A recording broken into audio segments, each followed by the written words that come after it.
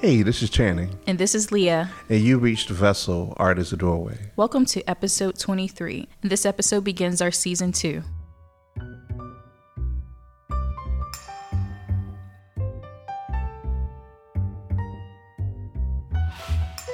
So this episode actually starts our second season, and we're really grateful that you guys are here with us. Yeah, it means so much to us that you guys are continuing to support the podcast and listening in to some of these interviews. We know that we have a lot of fun when it comes to interviewing some of our guests, but it's really a pleasure to hear back from many of you and how you feel about the episodes. Some have asked how they can support the podcast. One thing you can do is in the comment section, tell us how you feel about the podcast by rating the podcast and giving us a nice comment. But in the meantime, we really appreciate all of your support. Today we have a really magnificent guest. Her name is Karen Robinovitz. You guys are really going to enjoy our conversation with Karen. She is on the board of the Brooklyn Museum, and she is an art collector. And she tells us a bit about her background and also how her love of art led her through a time when she was grieving to rekindling a love of slime from her childhood, and how she uses that to bring joy into other people's lives and also even help people with mental health. So let's listen in to this interview with Karen Robinovitz.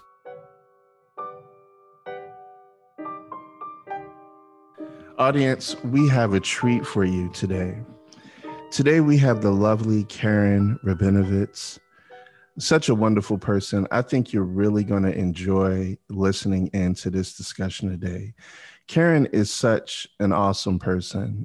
We've been following some of her work for some time now, and it is such a privilege to have her on the show. Thank you so much, Karen, for being on the show. Thank you for having me on the show. Guys, Karen, let's just get into it. Karen is an entrepreneur and co-founder of the SLUMU Institute. She's also on the board of the Brooklyn Museum of Art, and she's a wonderful art collector. So you're going to hear how she started up the SLUMU Institute, some of the things that she's been involved with the Brooklyn Museum of Art, and why she's an art collector. Why collect art? And who really qualifies to be called an art collector, right? We're going to get right into that information. But Karen, could you tell us a little bit about your background, where you come from, et cetera? Sure. So I have actually spent my whole career in the media space. I started in the mid-90s as a journalist. This was a time when print was everything. And I grew up at Women's Wear Daily. So Women's Wear Daily back then was a daily trade newspaper. It was the Bible of fashion. And it was a really great place to cut my teeth because in an environment where you're working in a daily, it was really fast paced. I love to work in fast paced environments. I am somebody who thrives with deadlines and pressure and a lot of things in my plate. It's easier for me to not get as much done when I don't have a lot going on. So being in a place where it was go, go, go, deadline, deadline, deadline, I think prepared me for everything else in my career. And because the world is so fast paced, and I segued from print journalism into what we now call social media. But when I segued into digital, nobody used the word social media. It was sort of in the early, 2000s, maybe, is when I started to realize that that's where the future would go. And that's such a fast-paced environment that if I had, when you think about a monthly magazine, which I spent a lot of time writing for monthly magazines, I'd write stories for sometimes 5 months in advance. I love this bam, bam, bam pace. And P.S., after being in journalism and writing books, and I used to do a lot of television back in those days, I really felt my push towards what we now call social media. And I started a consultancy in about 2005. And it was really about digital marketing and getting people to look to the worlds of blogs. And at the time it was barely even, there were message forums, it was before Facebook opened up its platform to people who didn't have a .edu email address. And it took a long time for me to convince brands that they should not only be in this space, but that they should hire me to help them be in this space, because they were like, we don't want to be online. eBay's online. And I would be like, yeah, eBay is going to be one of the biggest companies in the world. And they would be like, no, we don't want to be online. We don't want to be on the World Wide Web. And my previous kind of incarnation right before I'm doing what I do now was being the founder of the first talent management agency for social media influencers. And this is before it was a mainstay in marketing, before people were really allocating enormous budgets of their advertising and marketing spends and PR spends for quote unquote influencers. And that company grew really, really quickly because the space changed really rapidly. And I went through a really hard time, maybe about 8, 9 years or 10 years into that agency. And it grew to, 50 employees. And, we were watching hundreds of millions of dollars worth of deal flow, which is, I'm saying that, not that I was personally making that, but that's to show how quickly it rose within 10 years. Because in the beginning, it was like we couldn't get $5,000 out of a brand for a quote unquote influencer. And when I was going through a really hard time in my personal life around loss and grief, and the world I was in, there was something that wasn't fulfilling me for a while, but I didn't really stop to recognize it because I was always just go, go, go. And I think in the wake of dealing with so many real things in life that were painful, it made me take a step back and see what was important to me. And I was also, because of, everything I was going through, I just broke. I thought, I can't heal in the environment I'm in. And in fact, I don't even know what environment I can heal in, but I had to take time off, and I stepped away from my company in order to focus on the losses that I was dealing with and how that impacted me emotionally. And it was about a year and a half into that grief and mourning period when I wound up hanging out with a friend of mine who brought her daughter to my apartment. And her daughter at the time was 10. And her daughter had slime with her because she thought, oh, I'll be, sitting on my own while my mom and her friend talk all day. And the minute she walked in, I was like, Maddie, I got to see your slime, because I heard she brought slime. And I was like, I grew up with slime in the 70s. It was my favorite thing as a child. I knew there was this massive online community and this movement, but I hadn't seen today's slime. And the minute I touched it, I was like, oh my God, this is amazing. And then, I 4 hours later found myself still playing with Maddie. And my friend was like, that's fine. I'm happy to watch Netflix and have a quiet moment to myself. And I realized that playing with slime was so incredibly joyful for me. I felt like I did when I was 7. I was just in this innocence of wow. And I was really suddenly engaging all of my senses except for taste, because, it was scented. It smelled really good. It was visually beautiful. It was making really satisfying sounds. And then the feel of it, that all of a sudden I was like, when you're thinking about, you're engaging 4 of your 5 senses, what more can your brain process? You can't go into grief and pain or depression or any of those other things. So I really felt in the moment, and one thing led to another. I became obsessed with slime, completely addicted. It was like overrunning my house. And I started bringing slime to a friend who was going through the equally difficult levels of tragedy and loss and life, just the real stuff in life that people don't always talk about. And we both found, so much magic in this that we thought we have to bring this to the world. And that's what Slumu Institute became. We started it as an experiential space that you buy tickets to go, and it was about an hour and a half of all different ways of experiencing ASMR and slime and #satisfying. We were giving a % of our proceeds to mental health charities. we were giving back to a mental health charity that specialized in girls of color. From the onset, it wasn't, I think that a lot of brands and a lot of people are kind of waking up to that importance. And we were doing it before the world was saying, look at this, why aren't you doing it? And we were doing it so naturally that we didn't even think we needed to talk about it. We were just doing it. We really created a place of inclusion and a place where people could come and escape all the crap that's in the world. And then COVID hit. And we found a way to pivot into virtual experiences and e-commerce and doing things really differently. And now we're working on a children's book, and, our dream is, animated films and all kinds of merchandise that fit into our universe of inclusion and, giving back to mental health and really telling stories that are about focusing on mental health without it feeling didactic. And that's what, so Slumu Institute has been really amazing. We worked with contemporary artists to build out installations in the space.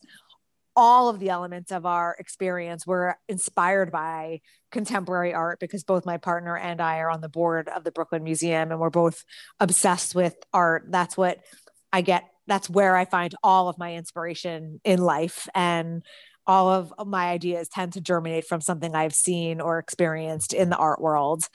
And we blend those two together. And in a way, slime is where art and science meet, because it is a science, but there is an art to the creation of and how it's made and what it looks like and what you're calling it and the scent and, all of the different materials and ingredients that you use to bring something to life. That's a very long-winded opening. I'm sorry. Well, mic drop. Mic drop. No, should we just go? Are we done? No, that was beautiful. I really appreciate that. That's kind of one of the things that we talk about too, with the art itself, and including slime with that, just being able to use our senses and how, like, we're just, as humans, we are more than food, shelter, and clothing. And that's kind of what I got too from what you were saying, even from your experience with art, and also even the sensory experience that you have and that you're creating for others with slime, and that there's something else that we as humans need to help, I don't know, soothe parts of ourselves. And also it helps us to connect with ourselves and connect with others and work through things. And so I really think that what you just said and what you're doing is quite beautiful. Thank you. And if you think about it, when in our lives do we get to just feel like we're like 6, and just play? There's a saying by George Bernard Shaw that says something like, you don't get too old to play, you get too old when you stop playing. I love it. And so what have you heard? What are some things that you've heard other people say about their experience with Slumu? I mean, during the pandemic, we've gotten a lot of emails and had a lot of conversations with parents who have said, this has literally saved my child. My child's having a really hard time with online learning, and playing with slime keeps him or her or them focused. And we're hearing a lot of people say, even the adults, this has been so stressful and so anxiety provoking for me. And slime is this little reprieve that gives me a space of calm or makes me smile and makes me laugh, because it is difficult to, when I have conversations with people and they're like, I don't know what's going on with you. And I'm like, what could be going on? I go to work and I do nothing else. I come home. I don't, I moved to a new neighborhood and people are like, what's your neighborhood like? I'm like, I don't really know, because nothing is really open. And it's not like I can walk around and talk to my neighbors. And so slime feels like a community. And when they come to our space and we are open again, and we're obviously open safely with a limited capacity, they've been cooped up for so long that this feels like magic. And, they're laughing and they're smiling and you forget what's going on in the world when you're in sort of a modern day incarnation of Willy Wonka. I know. Now, for our audience, the current situation, we know that this isn't going to be forever. This is going to pass.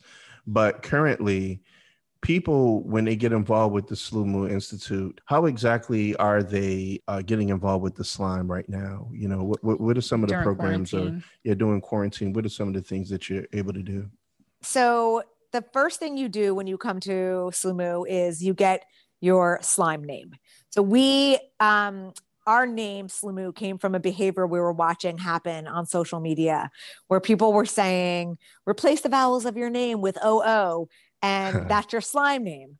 So, you're Chunung, and Kurun. So we were thinking of a name for months and months and months and months, and we were into building the brand, and we were already creating the experience, and we knew what our brand colors would be, but we didn't have a logo because we didn't have a name. And then one day I said, well, what if we replace the vowels of slime with OO? That's Slumu. And Slumu is about more than slime. Slumu is really joy and play and mental wellness and inclusion. And that could be a character, like very sort of Japanime inspired.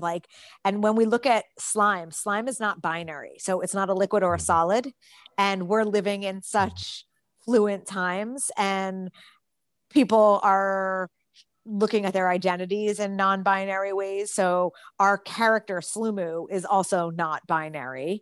And, we want to tell stories for children and for families, but, that are from a point of view of not seeing the world in a very binary way. And I remember very early in our space, and I'll come back to the experience, but we had a couple who came to us to say, we're giving you the gender reveal of our baby. And we had this area where you could basically slime poured down on you. We called it Slumu Falls. And, you'd be in like a biodegradable poncho with a hood and, goggles and booties. And anyway, I was like, I mean, what does it matter? Pink or blue now? What is girl or boy? Why can't a boy be pink? Like, why does it have to be like that? And I remember having this conversation sort of behind the scenes, and somebody sort of jokingly hit me, and they were like, just give them blue slime if it's a boy, and enough. Like, that's what they're paying for. And I was like, you're right. I don't have to force this on the world. And it's not like, I mean, I identify as female, but I just don't think that anybody needs to, any form of identity. Like, you can be, I sort of, in a weird way, when I was a journalist, people would say, well, what do you write about? And I was like, well, they'd be like, are you, when I was going for job interviews, do you want to be fashion? Do you want to be beauty? Do you want to be travel? Do you want to be lifestyle? Do you want to be entertaining? Do you want to be art? And I was like, yes. And they were like, no, which one? And I was like, why do I have to be one? Why can't I be somebody who understands and can fluidly dip in and out of different worlds? And that's when I became freelance, because in the actual job space, everything was very binary, and it was very much in a box, and people always labeled you as one thing or another, and you couldn't be a lot of things. And that was always something that bothered me. So anyway, you get your slime name and you get your little name tag, and then you walk through a hall that is like the history of slime. And we start the history of slime in the 1800s with the invention of the synthetic polymer, because that to us is like the grandparent of slime. It wouldn't have existed without those inventions along the way. And we want to tell the story of science up to, the 1960s flubber. Oh no, to the 1940s was silly putty. The 1960s was flubber. The 80s was slime a la You Can't Do That on Television, which was then picked up by Nickelodeon. So Nickelodeon didn't invent it. They bought into a franchise, and then it became GAC, and then it became slime with the DIY culture in 2014, 15, 16 to today's universe of slime. And then you walk to a giant wall that has in neon the word slime and repeat. It's script neon, which was inspired by Tracy Emin. And we're a slime tender. There's slime in these beautiful sculptural containers that were inspired by the artist Tony Craig. And then a slime tender wearing gloves. First of all, you wash your hands, and then there's alcohol wipes at every single station. So you alcohol wipe your hands, even though you've just washed them. And then a slime tender with gloves hands you your own individual piece of slime. and explains to you about the slime and to tell you to smell it because it's scented. And then there's a wall and you can find a place on the wall to stick your slime. And we're obviously cleaning the wall between things. And this wall is almost like our version of a Kusama obliteration room. Was very much inspired by her. Then there's an area where somebody stands behind like a plexi and there's like a catapult and you catapult slime at somebody. And then we have a brain machine.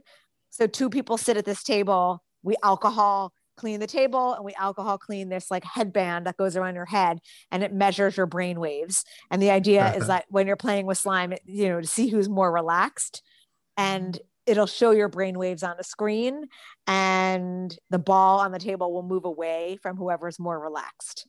Wow. Our initial idea was that one person's on slime and one person isn't. And now everybody who comes, they just both want to be on slime. And so we give you your own little container of slime. It used to be coming out of a vat. And throughout the experience, everywhere you went, there was a vat of a different type of slime that everyone could play with. And there was always alcohol wipes. We took away the vats for now, but you're given your own little container of slime. There's a DIY bar. So you are designing your own slime. You're choosing a base texture. You're choosing from 60 fragrances. You're choosing from like 50 different colors. You're choosing from 200 toppings that are like little charms. So you could brand your slime, and then you get to mix your slime. And then there's little video rooms. So you can go film little videos with your slime. There's a glow in the dark room that was created by an artist, 2 artists, Paul Outlaw and Jen Catron. And they've done a lot of installations with the Brooklyn Museum. So they created this like otherworldly universe where we imagine Slumu lives. And that's like your wow moment. And in the room is glow in the dark slime that we have people demonstrating. Again, we're not like having people touch the same slime. You can listen to ASMR sounds. You can wait. There's like a room that we call a tunnel, and it is all CGI ASMR videos. When you go back to our DIY bar, it was really inspired by Zaha Hadid. In our world, we have mannequins and they're painted pink, blue, yellow. It's like about our world is not about a color. Like we're all the same. And so it doesn't matter if you're blue or pink or, et cetera. Black, brown, yellow, green, gray. We have an area that used to be vats and vats of slime where there were like little different tools that you could play with. And now we turned it into a quote unquote Sunday bar. So we have people wearing gloves and there's 15 different slime textures and they show you what all of them are about. This one's known for crunching. This one's known for popping. This one's known for drizzling. And they're all scented. So they sort of waft it towards you and you can smell it like through your mask because the scent is strong enough. And then you pick your own slime. So you take that home with you. And then there's an area where you're like going through an obstacle course and you're walking on slime, but you can't go in that area unless you're alcohol wiping your feet. We change the slime all the time. We're constantly disinfecting the space. And that's the general gist. So the experience is between 60 to 90 minutes. Wow. That sounds. And another artist named Jillian Mayer created a bench installation by the lake of slime, which we call Lake Slumu. And so you're sitting on a piece of art, you're looking at something that is crazy and artful. Mm-hmm. Sounds like an adventure. Yeah. It sounds like it's fun. We know where we're going next time we're in New York, right? Yeah, you better hurry. Sign me up. Channing, please. Yeah. Please create a little name tag for me. Done. You'll get your name tags. Don't you worry. So you mentioned that you played with slime when you were a kid. What was your first memory of art? One of my first memories of art, my mom and dad love art, but my mom really loves art. Like my mom does have to do a little dragging of my dad to a museum. But when I was growing up, my mom always wanted to see art. So there were so many times when she would take me into the city when I was a kid. I grew up in New Jersey, and we would go and look at art together. And I remember seeing a Picasso, like woman with yellow hair. And, the face obviously was very surreal. And I just remember being captivated by how a face could look so different, but still feel like a face. And I think on some level, what was registering for me is that like, we all don't have to look alike. And then when I was looking at this woman and she was sort of like in this like dreamy state. I was like, what's she thinking about? Like, what's that person's life? And now that I'm obviously a quote unquote adult, in quotes, because like, am I really? I'm not sure. But what I personally love about art is like we all see the world through the lenses through which we grew up. And the way we grew up was defined by our parents and the way they grew up, community around us, our race, our religion, what we're exposed to, what we have access to, what we don't have access to, which is often determined by, socioeconomic backgrounds or race and religion. And I've always been so curious, even as a child, about the way other people did things. Like I am Jewish, but I have friends of all religions, and I used to go to I wanted to go to their churches or temples. I wanted to know what their services were, because I only knew what mine was. And I went to a private school. And what was interesting about my school is that it was very diverse. So I had friends who were Black. I had friends who were Indian. I had friends who were Muslim. I had friends who were, Chinese. I had friends who were Korean. I had friends who really had different representation. And I didn't think anything of this as abnormal. I thought everybody had this. And when they started talking about like what they did for different traditions, and I was like, oh, it's so different than what I do. So why? I want to know. I want to learn. It was more just because I was curious, and I knew that the world was bigger than the microcosm through which I was shown. And what I love about art is that I can suspend what I know and see what somebody else sees, and without it being written and didactically told to me, I am seeing it through, whether it's a painting, an installation, a piece of digital work, a film, a sculpture. You're seeing something through the way somebody else sees something. And obviously there's right and wrong in the world of how you treat people, but there's no right way to it's hard to say there's no right way to live. Like I'm a believer in, as regardless of what my politics are, I believe that everybody should have their own points of view. And I don't like the way that the world is going, where like people are being canceled because they don't believe the same thing. Yes. Obviously I don't believe in somebody should have race, like there should be racism. I'm not talking about hate. I'm talking about like, I'm pro choice, but I don't feel like I don't want to live in a world where everybody has to have the same point of view, because then it's just the same. I mean, I'm allowed to have my point of view and I'm allowed to respect somebody else. And I would like my point of views to be respected as well. And I believe that like we could all grow and learn and change.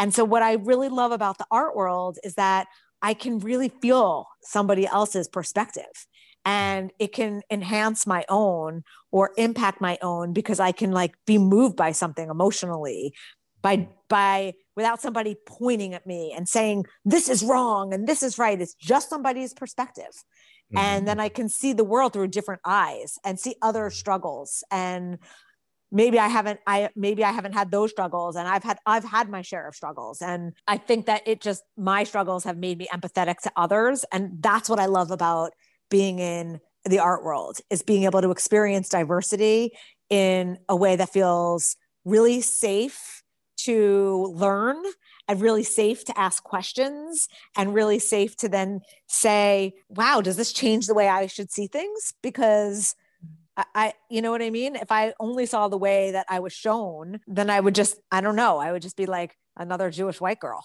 Like I want to, you know what I mean? And there's nothing, and then again, I don't want to make any Jewish white girl feel bad for the way she might see things if it's stereotypical, whatever that means. Like do you know what I'm saying? Like for me, it's important that I see the way other people experience, and that makes me sensitive, and that makes me grow, and that makes me see things differently. And that's what I love. For me, that's at the crux of why I love art. That's what it is for me.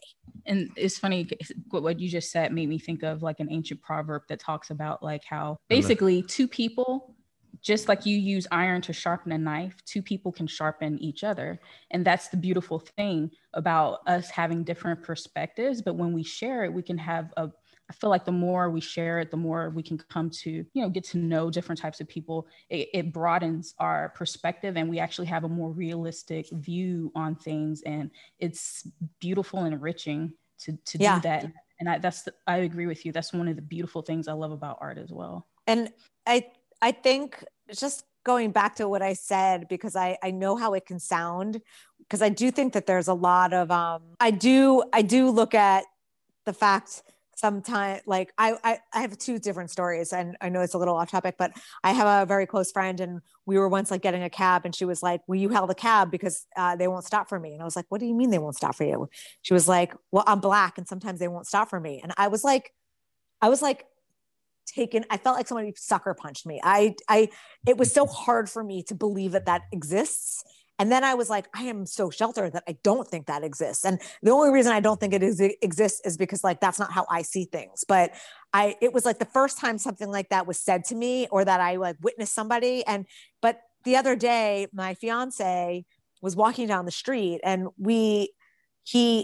there was a boy, like a teenage kid who was Jewish in that he had the payas and the black hat. So he was super religious. And a man came up to him and said, literally spit on him and said something like, "You dirty Jew." And my partner saw this and said, "Excuse me." But like, I would say, "Excuse me," if anybody said that about anybody's race or religion. And my point is that, like, as somebody who is Jewish, like, I go through the world and experience that, and that's just as bad as somebody who tells me a cab won't stop for her. And people aren't necessarily talking about that. And that's like an area of like, I once got a receipt at a restaurant. I was there with a friend of mine, and sometimes I guess they like might make comments about who's at the table so they could remember what table it is. And when I left, I looked at my receipt and it said 2 Jews. Wow. They're just looking at me, And what I think is important is that these stories can be told through art in a way that can hopefully let other people see it and grow, and other people see it and change, and not judge other people, because we all have our crosses to bear, whether it is based on this or something inside, or our own, ways that we grew up, or the old ways we were told at young ages that we weren't good enough, and that somehow is a part of us, and we have to struggle our whole lives to feel good enough. And we all deal with that on some level. And I think art is a way through. Audience, before we got a chance to hit the record button, I'm really digging this conversation, by the way, but we got a chance to walk through Karen's home, and she is a fabulous art collector. We wish that you could see some of the paintings that are behind her. But now, Karen, could you tell us, can you think back, what was one of the first art pieces? Oh, I know. I do remember. It's funny because I have one of the first pieces that I collected that has no quote unquote market value, but I don't care, because it was literally, and like, I've worked my whole life. Like, I don't have a trust fund. It's not like anybody handed me a lot of money to say, "Go, you can go buy art." And isn't that, what I mean? I feel like I've always been a really, really, really hard worker, and I work hard for a few reasons. And one is that I do prefer to take Ubers or cabs and I will work my butt off so I can take them. And I love being surrounded by art, because again, it opens my eyes to things. And the art that I live with is literally, I don't think that there's like a religion or nationality or background not represented in this collection. And I feel like it just reminds me of the openness with which I want to live. But the first piece of art, there depends on how I look at it. One was like I bought a fashion illustration that I fell in love with. I was in Paris. I was there as a fashion journalist. I was probably 25 years old. I was at a store. It was like a store that was very similar to Colette, back at RIP Colette, but it was like, it was called Onward, and they definitely always had art exhibitions, like from major artists and like young illustrators. And there was this fashion illustration, and the guy went by a name of Matteo, and he did these very elongated figures, and it was like very wink in a way at the fashion industry. And it happened to be a woman of color who was wearing this look by Dries Van Noten that I could never have worn, because I am not a long, tall, cool glass of water. And it was maybe $500, which for me was so much money. And I bought and framed that, and I lived with that for a really long time. And I also bought, there was another artist who she would make these like sculptures of guns that were, father was like a gun collector, but not like a hunter or anything, and just somebody who collected them. But she would make these insanely detailed sculptures out of liquid porcelain through a pastry squeezer. And I have that sculpture still. It has no, again, value in the art world, but once I started living with these objects or pieces on my wall and I started feeling like somebody else's history, I was like addicted and I wanted more. And that is still very much, it's like when you're an art collector, and anyone can collect art. It's, there's a great documentary called Herb and Dorothy, and it's about a couple when they're like in their like 80s or 90s, and they've been there. He was a postman and she worked in the public library. They did not have a lot of money, but they wound up spending every extra dollar they had on art. And they wound up being really incredible at finding artists before they were at their pinnacle and buying them at really good prices. And at the end, they wound up donating like multiple like trucks of art to the National Gallery of Art in DC. And they amassed tens of millions of dollars of art, but by spending like hundreds of dollars at most at a time. So, it doesn't have to be this like scary, insurmountable thing. Some of the pieces in my collection were hundreds of dollars and are actually worth now a lot more because I found them, early. So I love living with different types of art and different stories, and I know nobody here can see this, but I'm just gonna, so you can see like a little flash of things like Korean women like this is a story of like a sort of somebody comes from a repressed family. This is a French woman who paints in very hyper surrealism. This is a piece by like a very, very outspoken like LGBTQ plus. Then there's like a painting by a Middle Eastern woman who's really sharing like the struggles of Middle Eastern women looking to control their own narratives. And, that's just sort of like all in a row. And I get to feel like a piece of myself in all of them, even if I'm none of them. And that's, I think that's really nicely said too, because that's the thing. It's like, even though we all have different backgrounds, that's what makes it beautiful. But then we all connect on a lot of levels. And so it's like, even though somebody's had a different experience, like you can understand and relate to their situation, even though it's completely different from yours, but it can still remind you of yourself or what you want to be. So if you're collecting, do you have like a specific method, or do you go off of a certain theme or a feeling when you look for work? I go off of a feeling always. I tend to lean towards women artists, and not on purpose. It just shakes out that way. And every time I like something, I'm like, and then it winds up being a female artist. I'm definitely I know there is like a very trendy moment right now of this like hyper real, surreal, figurative work, but that has been my propensity anyway. For like the last 5 years, my taste has gone more and more in that direction of this sort of hyper real surrealism and a lot of figurative works. It's not that I don't love abstract, because I do. But that just is what I'm attracted to right now. Sometimes I have to stay away from Instagram because I have the disease of collecting art. Some people get it with tattoos. And it's, even if you're finding pieces before artists get really, really known and are expensive, it still could add up between insurance and framing it and installing it. And, and sometimes I'm like, I just can't look. Like, I have a friend where we're both into art and we love to talk about who we're looking at. And the other day I was like, I don't know if our friendship is healthy, because like we get off the phone and I want 20 new things that I didn't know about, and vice versa. Maybe we're bad for each other because we're like triggering each other's like art disease. So what would you say when it comes to your individual pieces? What are some of the things that motivate your decision on which art pieces you add to your collection? I think I just have to feel moved. I want to live with it. I don't buy art to stick it in storage, to hope it goes up in value to sell it. I want to live with it. I want to live with it in every nook and cranny in this home. I can always find new space. I don't mind being like a little like overcrowded with art. I have to feel it on an emotional level. And there's some art that I love, love, love. And sometimes I feel like it's a little aggressive, but so it's not for me to live with, but I love it.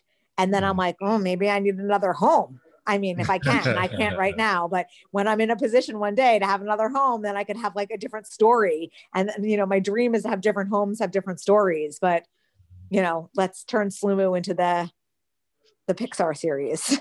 And then I could, you know, do lots of philanthropic things as well as collect art. And my dream would be to have a space that I could turn into a public space of, you know, curatorial interest. But, and it's just because I want to be surrounded by art, like at all times. And when I look at it, I just find something new in it. I find something like, how did that person think to put this right here? Like, I look at a piece sometimes and I'm like, how did it's so perfectly done. And you could feel somebody made this leg with one brush stroke.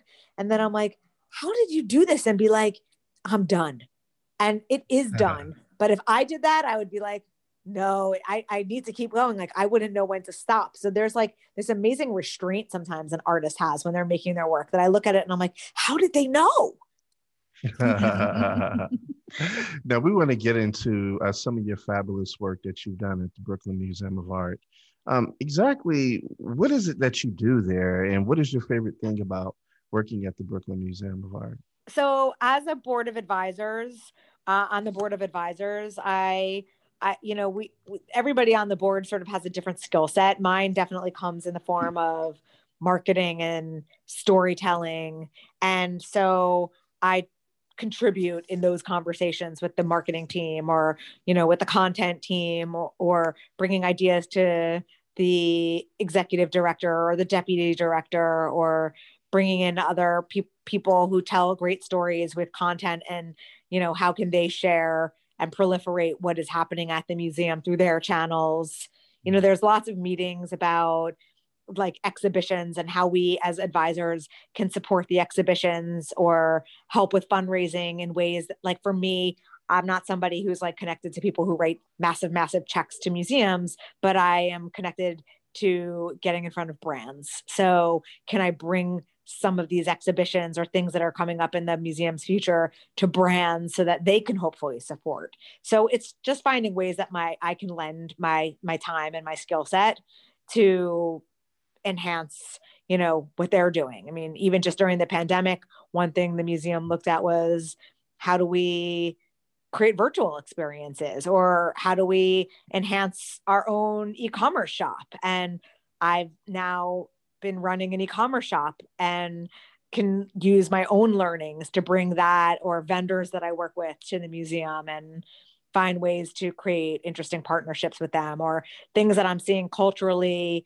that I can say, oh, I'm making, you know, when Aurora James, who has a fashion brand, came up with the 15% pledge, which is that retailers of, you know, multi-brands would have vendors that are from 15% of the brands on these shelves would be from people of color. I said, we have to bring this to the museum. And they were already doing it, but I just wanted them to at least be aware. So it's having those conversations. And then it's being in meetings about things that they're collecting, or, you know, things that they're thinking about, or how do we improve in X, Y, or Z areas. And, you know, it's nice to be in a group of people who have different backgrounds and skill sets. And, you know, we can also glean information from each other and support each other. Have you noticed, like, since you've been working with the Brooklyn Museum, has it impacted the way you see art and collect work? And then also, has it impacted the way you share? Because I guess in a sense, since you're helping them with marketing and things like that, you having to communicate, I guess. Do you communicate, I guess, from the museum's point of view, or from some of the artwork that they have there? I don't communicate from the museum. I mean, I would only communicate from the museum's point of view when I can share things that the museum is doing through my own Instagram. It's more like, Clubhouse, I could like call people and say, what's our Clubhouse strategy? That's the thing that's happening right now. We should be talking about this, and let's not do it when it's too late and really hard to build a following. We should get in on it now. So it might be things like that. I think the way it's impacted what I collect is, I think it's just sometimes opened my eyes to other artists or other ways of I mean, you do get great access because like they're talking about artists they might be going on studio visits to. So I get to go to studio visits of an artist that I might have loved, but but I'm not afraid to DM an artist and say, I'm a collector. I love your work. I'd love to do a studio visit with you. And that I do that all the time. And that's, gotten me into a lot of studio visits, which then make me fall in love with an artist, which then make me want to own that artist. And for me, sometimes when I get to meet the artist, or at least feel like I have a relationship with the artist, even if it's just through Instagram, it makes me feel more attached to the piece. That's really wonderful. And that's just my way. That's, everyone is different. Yeah, that's great, because it's like some people we've talked to, I think honestly a lot of the collectors that we personally have talked to, they haven't had like a specific theme. It's just very intuitive, and then some think about it for a long time. But I really love how, like, from what I gather from what we've talked about, you're very much into relationships and stories and people and connecting, which is a beautiful thing. I also, like I said, might love work, but if it doesn't feel like it fits the collection I'm living with now, I feel like as much as I love it, it doesn't feel right. I want to feel like I have a cohesive language, and hopefully in my future I could have another home and have another language in that home and have different mini collections. Yeah, that's awesome. And we can't wait to come and visit you. Well, please, you're welcome to come. I've got a guest room. All right. So now how's your work at the Brooklyn Museum? It sounds like it has, like you talked a bit about it, but impacted the work that you do at Slumu Institute, as far as how you and your partner have like organized the experience there? I think in general, just it's more about seeing different installations and being around different art experiences, some of which have been from the Brooklyn Museum. I mean, there's things that we've seen at the Brooklyn Museum that we would love to do at Slumu that we were like, no, there's, you know what I mean? We don't have the budget for that. Like, we're still a startup at Slumu. So we kind of do the best we can with our tiny budgets. I can't pull together these like massive multimedia installations the way I would love to, and think about like bringing in next level lighting for everything. So, but I mean, I think all of this gives us ideas for like, oh my God, remember when we experienced this at the museum? We should do this. Well, after COVID, or when there's, budget, we should find a way to do that. And we're actually doing something with the Brooklyn Museum. They have their family day event, and this year there's a big virtual component. So we're doing like we're involved with them with virtual, with teaching people how to play with slime, and we're donating slime to the people who are going to the virtual event. So there's always a dialogue. Yeah, that's magnificent. So what are some upcoming events that you'll be engaged in that we can tell our audience about, or some of the plans for the future? I mean, I don't know. I don't have anything, because all I do is like at Slumu. I mean, I think there's things I'm excited about. Like the Brooklyn Museum has a cause show, his first, major museum retrospective in in the US. So that's really exciting. And I think that whether you are a huge fan of Cause or not, I think he is so culturally significant, and what he has built as an artist and the way he has blended his commercial practice with a fine art practice is pretty much unmatched in today's world. I think that in 100 years, people will be talking about him the way we talk about Warhol now. And I think it'll be really interesting to see how that show comes together and what the installations will be. At Slumu, we're always evolving and creating all kinds of virtual programming, virtual after-school programs, virtual mini camps Camp Slumu. So all of that is actually launching on our website on Thursday. We're going to have like pre-orders for all of our programming through the summer.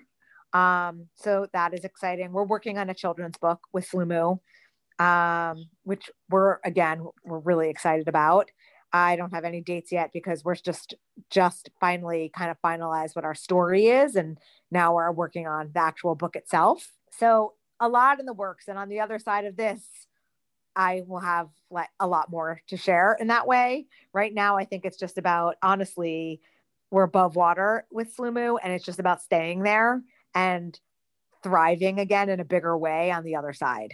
Because when you're only allowed to be open to 25% capacity and you have to change elements of the experience where everybody used to be able to touch slime, and it's not affordable to do it in the way that makes sense and give everybody 50 slimes. And it's not possible to do it in a way where everyone's touching the same slime. Like, we've been really creative and we're very proud of what we have. I would love to be able to constantly do more. And I'd love to open more of them around not just the country, but around the world. But, we're not in a position for that right now. Yeah, we'd love to have you out in Los Angeles. Yeah. We did a pop-up shop in LA over Christmas, over the holiday at Westfield, Century City, just the shop for slime, but we'll eventually be in LA for sure. Looking forward to it. So how can our audience learn more about you and Slumu and all the wonderful things you guys are doing there? They can go to slumuinstitute.com. They can check out our Instagram and our TikTok, which is at Slumu Institute. They can look at my own personal Instagram if they want to see the things that inspire me in the art world, because that's all I post on my personal Instagram. Yeah. Karen, it's been such a pleasure and a treat for us to have you on the show. It's something that we've been really looking forward to. And it was magnificent, not only hearing how your art collection, how passionate you are about it, but seeing how you've created this Slumu Institute with your partner and seeing the interaction that it's having on people with the ASMR and just mental health. Mental health. It's so phenomenal. And we just want to thank you from the bottom of our hearts for being on the show. No, my pleasure. Thank you. I'm so glad to be here. I'm so glad to talk to you. I'm so glad I got to see you both too.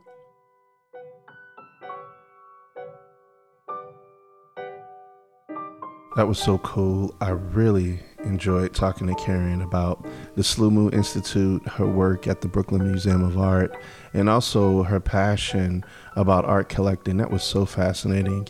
And, I can't wait to go to New York once all of this madness is over and actually visit the Slumu Institute and get in there and get a chance to smell some of the slime and to play with it and experience the whole ASMR thing. That's going to be so phenomenal. That is going to be a lot of fun. I also really enjoyed when she mentioned why she collects art and why she enjoys, or what she enjoys about living with art. The fact that when she collects pieces, she's thinking about the stories of the people who actually made those pieces and how she feels connected and enjoys connecting with people from all walks of life. Yeah, I really enjoyed that too. And we want to thank you, audience. We know, as we always say, that there's so many different things that you could be doing with your time, but you're here with us, and we're very grateful for that. Thank you for listening in to Vessel, Art as a Doorway.